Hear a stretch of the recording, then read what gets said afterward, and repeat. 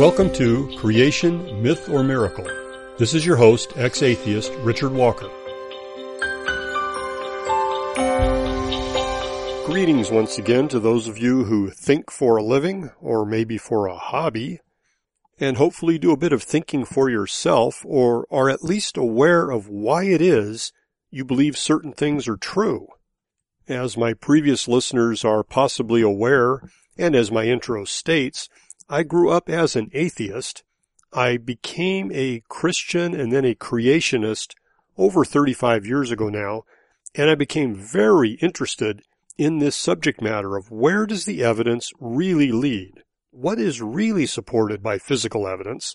I have a lifelong love of science, and I studied abstract mathematics a bit, so I have some background in the notion of how do you really prove something logically? How do you truly support the position you're taking without using illogical or fallacious reasoning? Well, it turns out that particular background is useful in the area of evolution and creation and intelligent design and the controversies among these subjects. Why is it useful? Because there are so many bad arguments that are believed by so many people. Or at least they believe it until the bad reasoning gets pointed out to them. My avocation is that of a Christian apologist, meaning I try to provide reasons for what I believe and try to help other people think through what they think they believe. And I've had the opportunity to have many discussions over the last 35 years with a variety of people who were certainly not Christians, many of whom were atheists, virtually all of whom were evolutionists. And I'm grateful for the opportunity to do that. One of the responses that I hope to get early on in a discussion with anyone is simply this, and I've been fortunate to have this response a number of times. It's the response that says, I never thought about it that way before. That's when I know somebody is beginning to take the blinders off and think about things in a different way.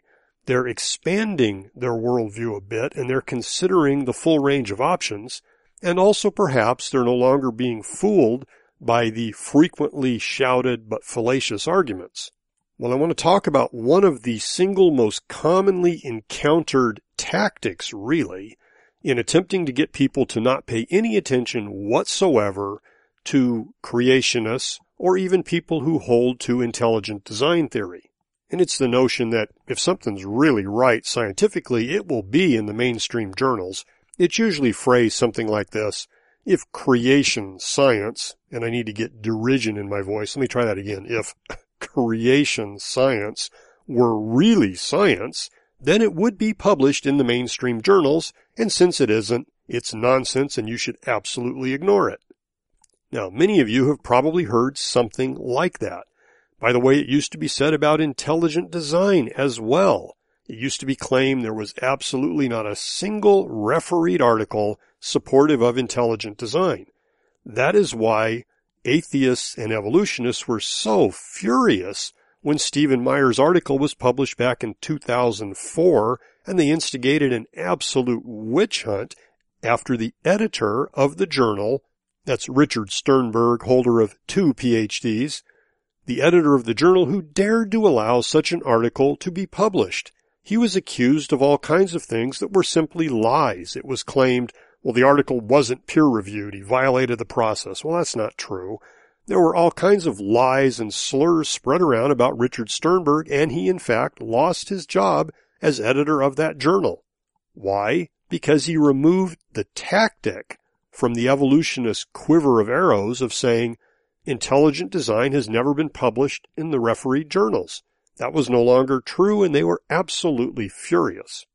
But it raises an important question, and the question is, what's the history of our peer-reviewed journal system, and how well does it really work? You might be surprised by some of the things that you would find if you investigate this area a bit. But first, let me define what I mean by peer-reviewed. Nowadays, somebody writes an article, they submit it to the editor of a particular journal that they wish to have it published in. The editor may sit on it for months or not, decide to farm it out to several anonymous peer reviewers who get to read your article in its entirety, and attempt to convince the editor as to whether or not it ought to be published. Now, of course, an editor can squash something right off the bat by simply refusing to even submit it to reviewers. But this process of letting anonymous reviewers essentially decide the fate of an article that an editor thinks is at least worthy of consideration has not always been in place. There's an interesting little blog that I ran across just very recently, Joe Nova, Skeptical Science for Dissident Thinkers. And one of the blogs is titled, Newton, Einstein, Watson, and Crick were not peer-reviewed. And she points out that peer review by anonymous, unpaid reviewers is not part of the scientific method. And that once upon a time, the fate of scientific papers was dependent upon an editor whose reputation depended on making sound judgments about what to publish. And modern science has shifted this responsibility from a single identifiable editor to an anonymous committee. Oh, gee, what could go wrong there? And there's a few interesting quotes here from a Melinda Baldwin who looked into the history of peer review. How about this? I was incredibly surprised to learn that Nature, one of the most prestigious journals in the English-speaking world, or in the world, period, those are my words, I was incredibly surprised to learn that Nature published some papers without peer review up until 1973.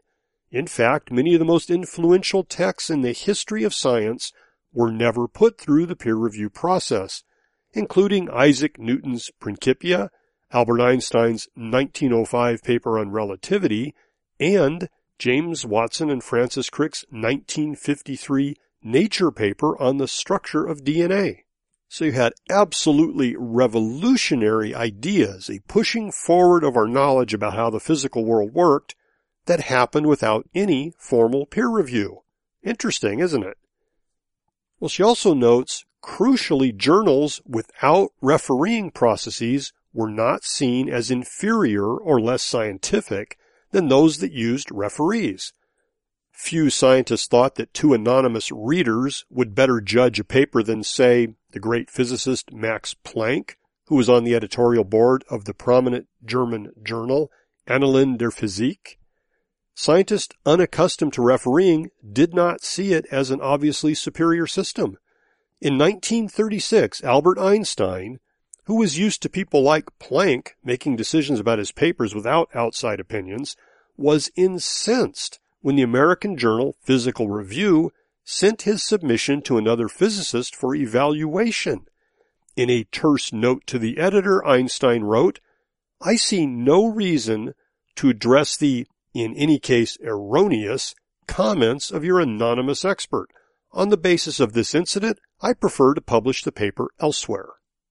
Doesn't sound like Einstein thought a whole lot of our anonymous reviewer system, does it? Well, Watson and Crick's paper might never have been published. Nature's former editor, John Maddox, was fond of saying that the groundbreaking 1953 DNA paper would never have made it past modern peer review because it was too speculative. So understand the peer review system is not some long-held piece of the scientific method, nor has it been in use for thousands of years or even hundreds of years, or even 100 years for that matter, not in the way it is today.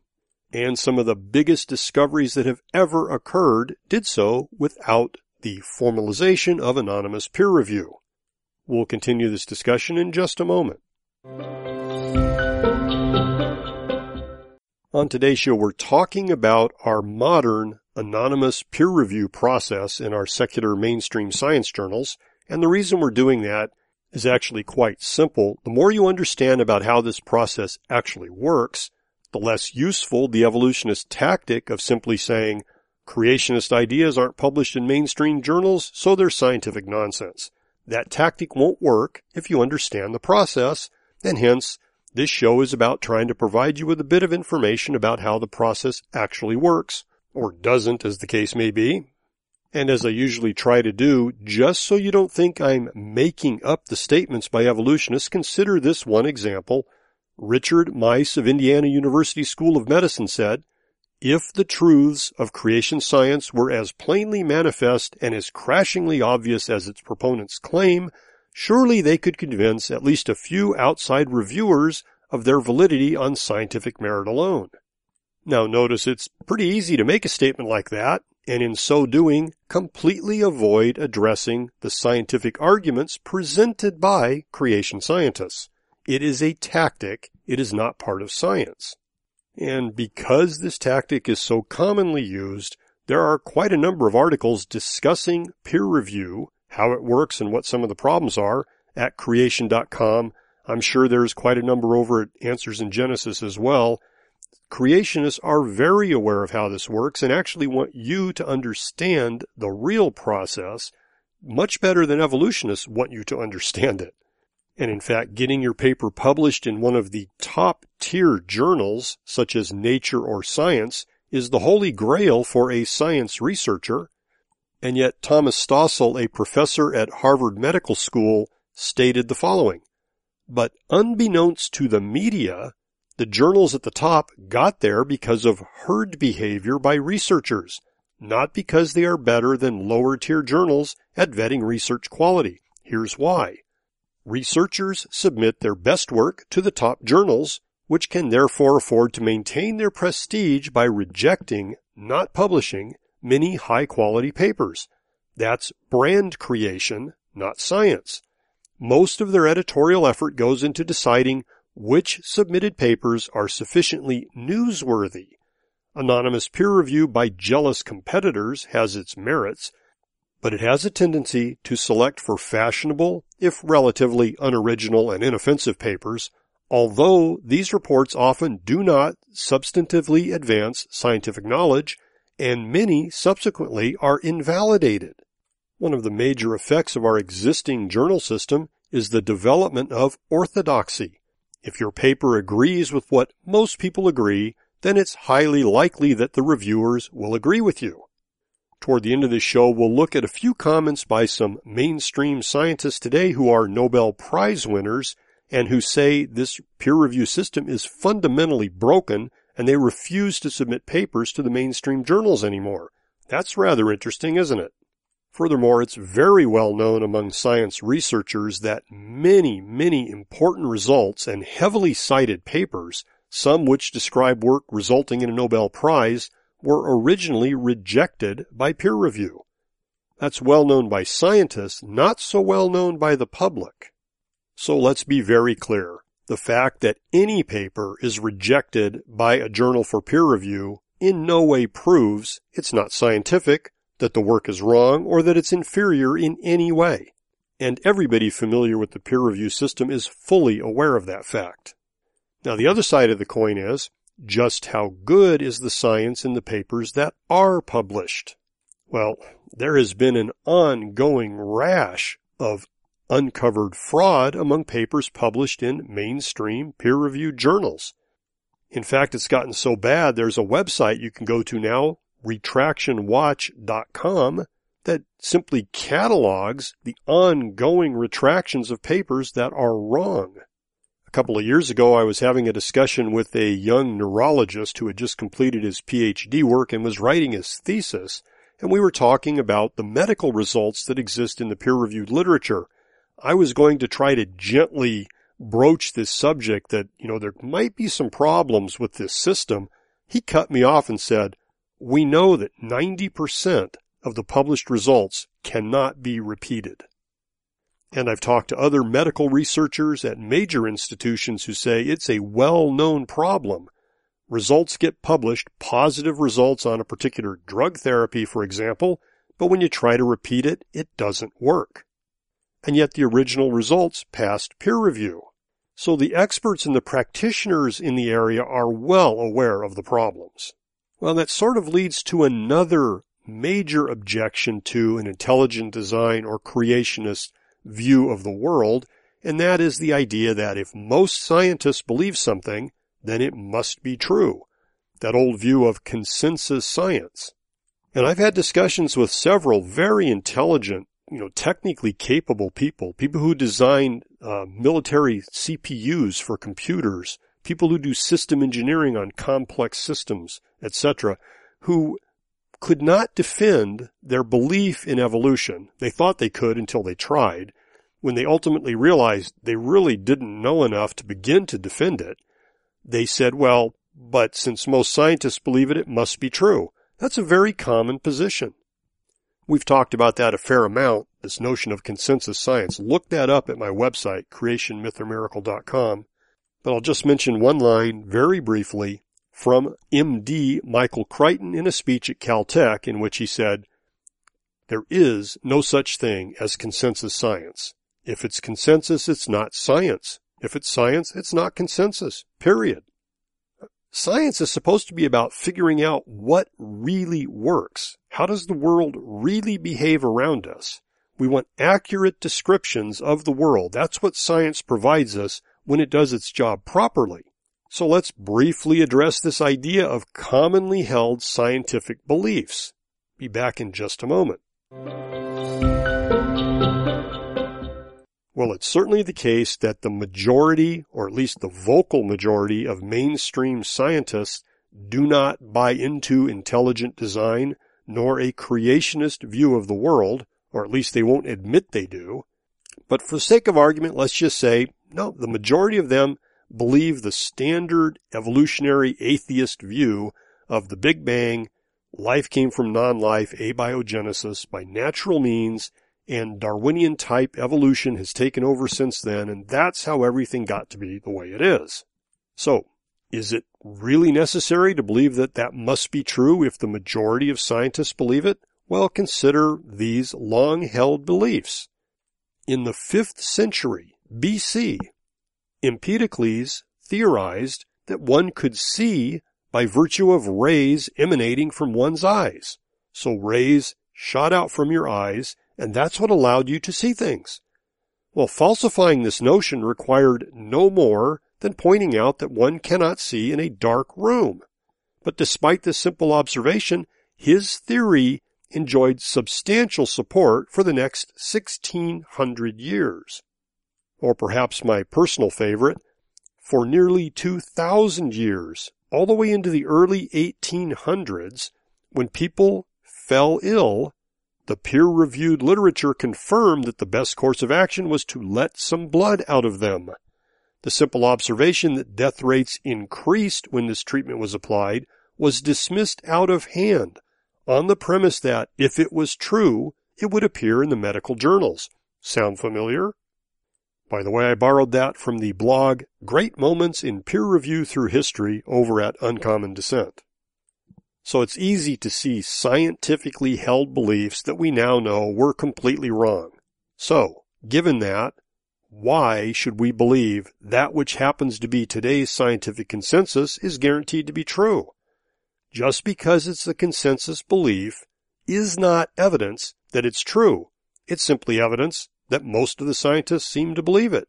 Evidence that a scientific position is actually true needs to be scientific evidence, not how many people claim they believe it. By the way, that reminds me, a recent poll that I read showed that just because people say they believe in evolution doesn't mean they know anything at all about it. Those who claim they believe in it scored abysmally bad at knowing how it supposedly works, just like those who said they didn't believe it. There was no correlation to knowledge of the subject and whether or not they said they believe in it. And listen carefully to this one. This is one of the most astounding things I've ever read about the peer-reviewed process. There was an experiment done. The experiment involved taking papers that had already been published in refereed journals and resubmitting them to the very same journal. All they did was change the name of the author and what institution they were supposedly affiliated with. The actual paper was identical to one already published. And it wasn't like they published them 50 years earlier. It was between 18 and 32 months earlier. And of the sample of 38 editors and reviewers, only 3 detected the resubmissions.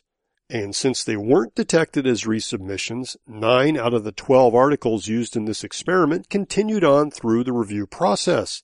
8 of the 9 were rejected for publication by the very journal that had already published that identical paper, except for the name on the front of the paper and which prestigious institution they belonged to.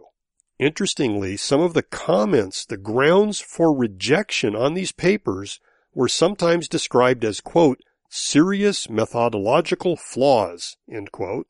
These are papers that were already published. Now, they might actually have had flaws in them, and nobody bothered to look because there was a prestigious author on the original submission. I don't know. That certainly happens. We've seen instances of fraud where a particular researcher publishes nonsense for 10 or 20 years. Seems like everything he submits gets published. And oh, by the way, as one researcher that I just spoke to within a week stated to me, of course, nobody wants to publish negative results. There is intense pressure by the principal investigators on research projects to get positive results for publication. And this gatekeeper type system where an editor has so much authority to simply reject things from even being considered for publication sets things up for prejudice. Bias comes into play big time. In most cases, letters from creationists to journals are just flat out refused. And what's interesting is sometimes the prejudice is openly admitted. We just talked about evolutionist Carl Giberson a couple of episodes ago. I recommend you go listen to that. He also used to be the editor of Research, News, and Opportunities in Science and Theology, and he said the following: if an editor chooses to publish a hostile review of a book, common politeness would suggest the author ought to have some space to respond.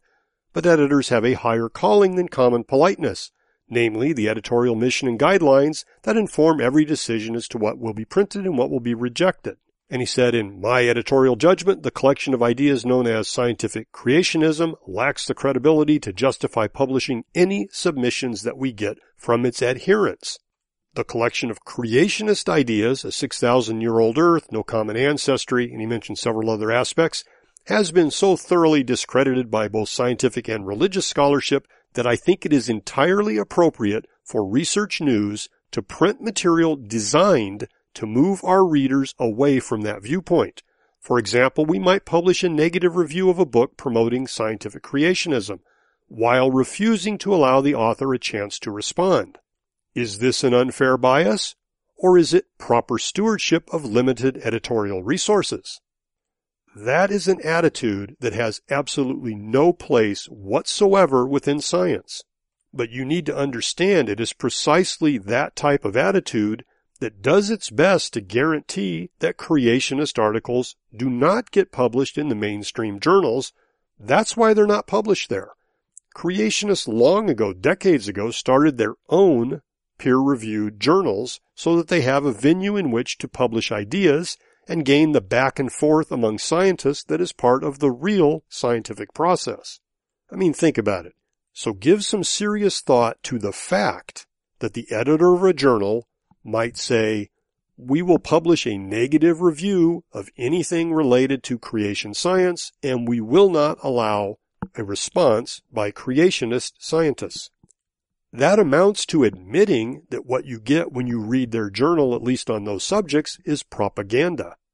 Think about it. Propaganda is a form of communication aimed towards influencing the attitude of a population towards some cause or position. And as a journal editor, Carl Giberson flat says he considers it appropriate to print material designed to move our readers away from this viewpoint. That is an absolutely clear step into the realm of publishing propaganda. This is nothing new to people who take a non-mainstream view, for example, the physicists who don't go along with the Big Bang, and certainly anyone who dares to question Darwinian evolution. And so the point of this episode is simply to give you some additional information that you were likely unaware of so that you are better prepared to not fall for the propaganda-based tactics that are used to try to keep you from even looking at the scientific arguments presented in favor of a creation view of history. After all, if you never look at it, you won't be convinced by it, will you? So if you consider yourself a skeptical, free-thinking type of individual, you need to do some work on your own. Listening to this episode is perhaps a start in that direction. There really is evidence for the Creator God in the world around us. All we have to do is open our eyes and look at it.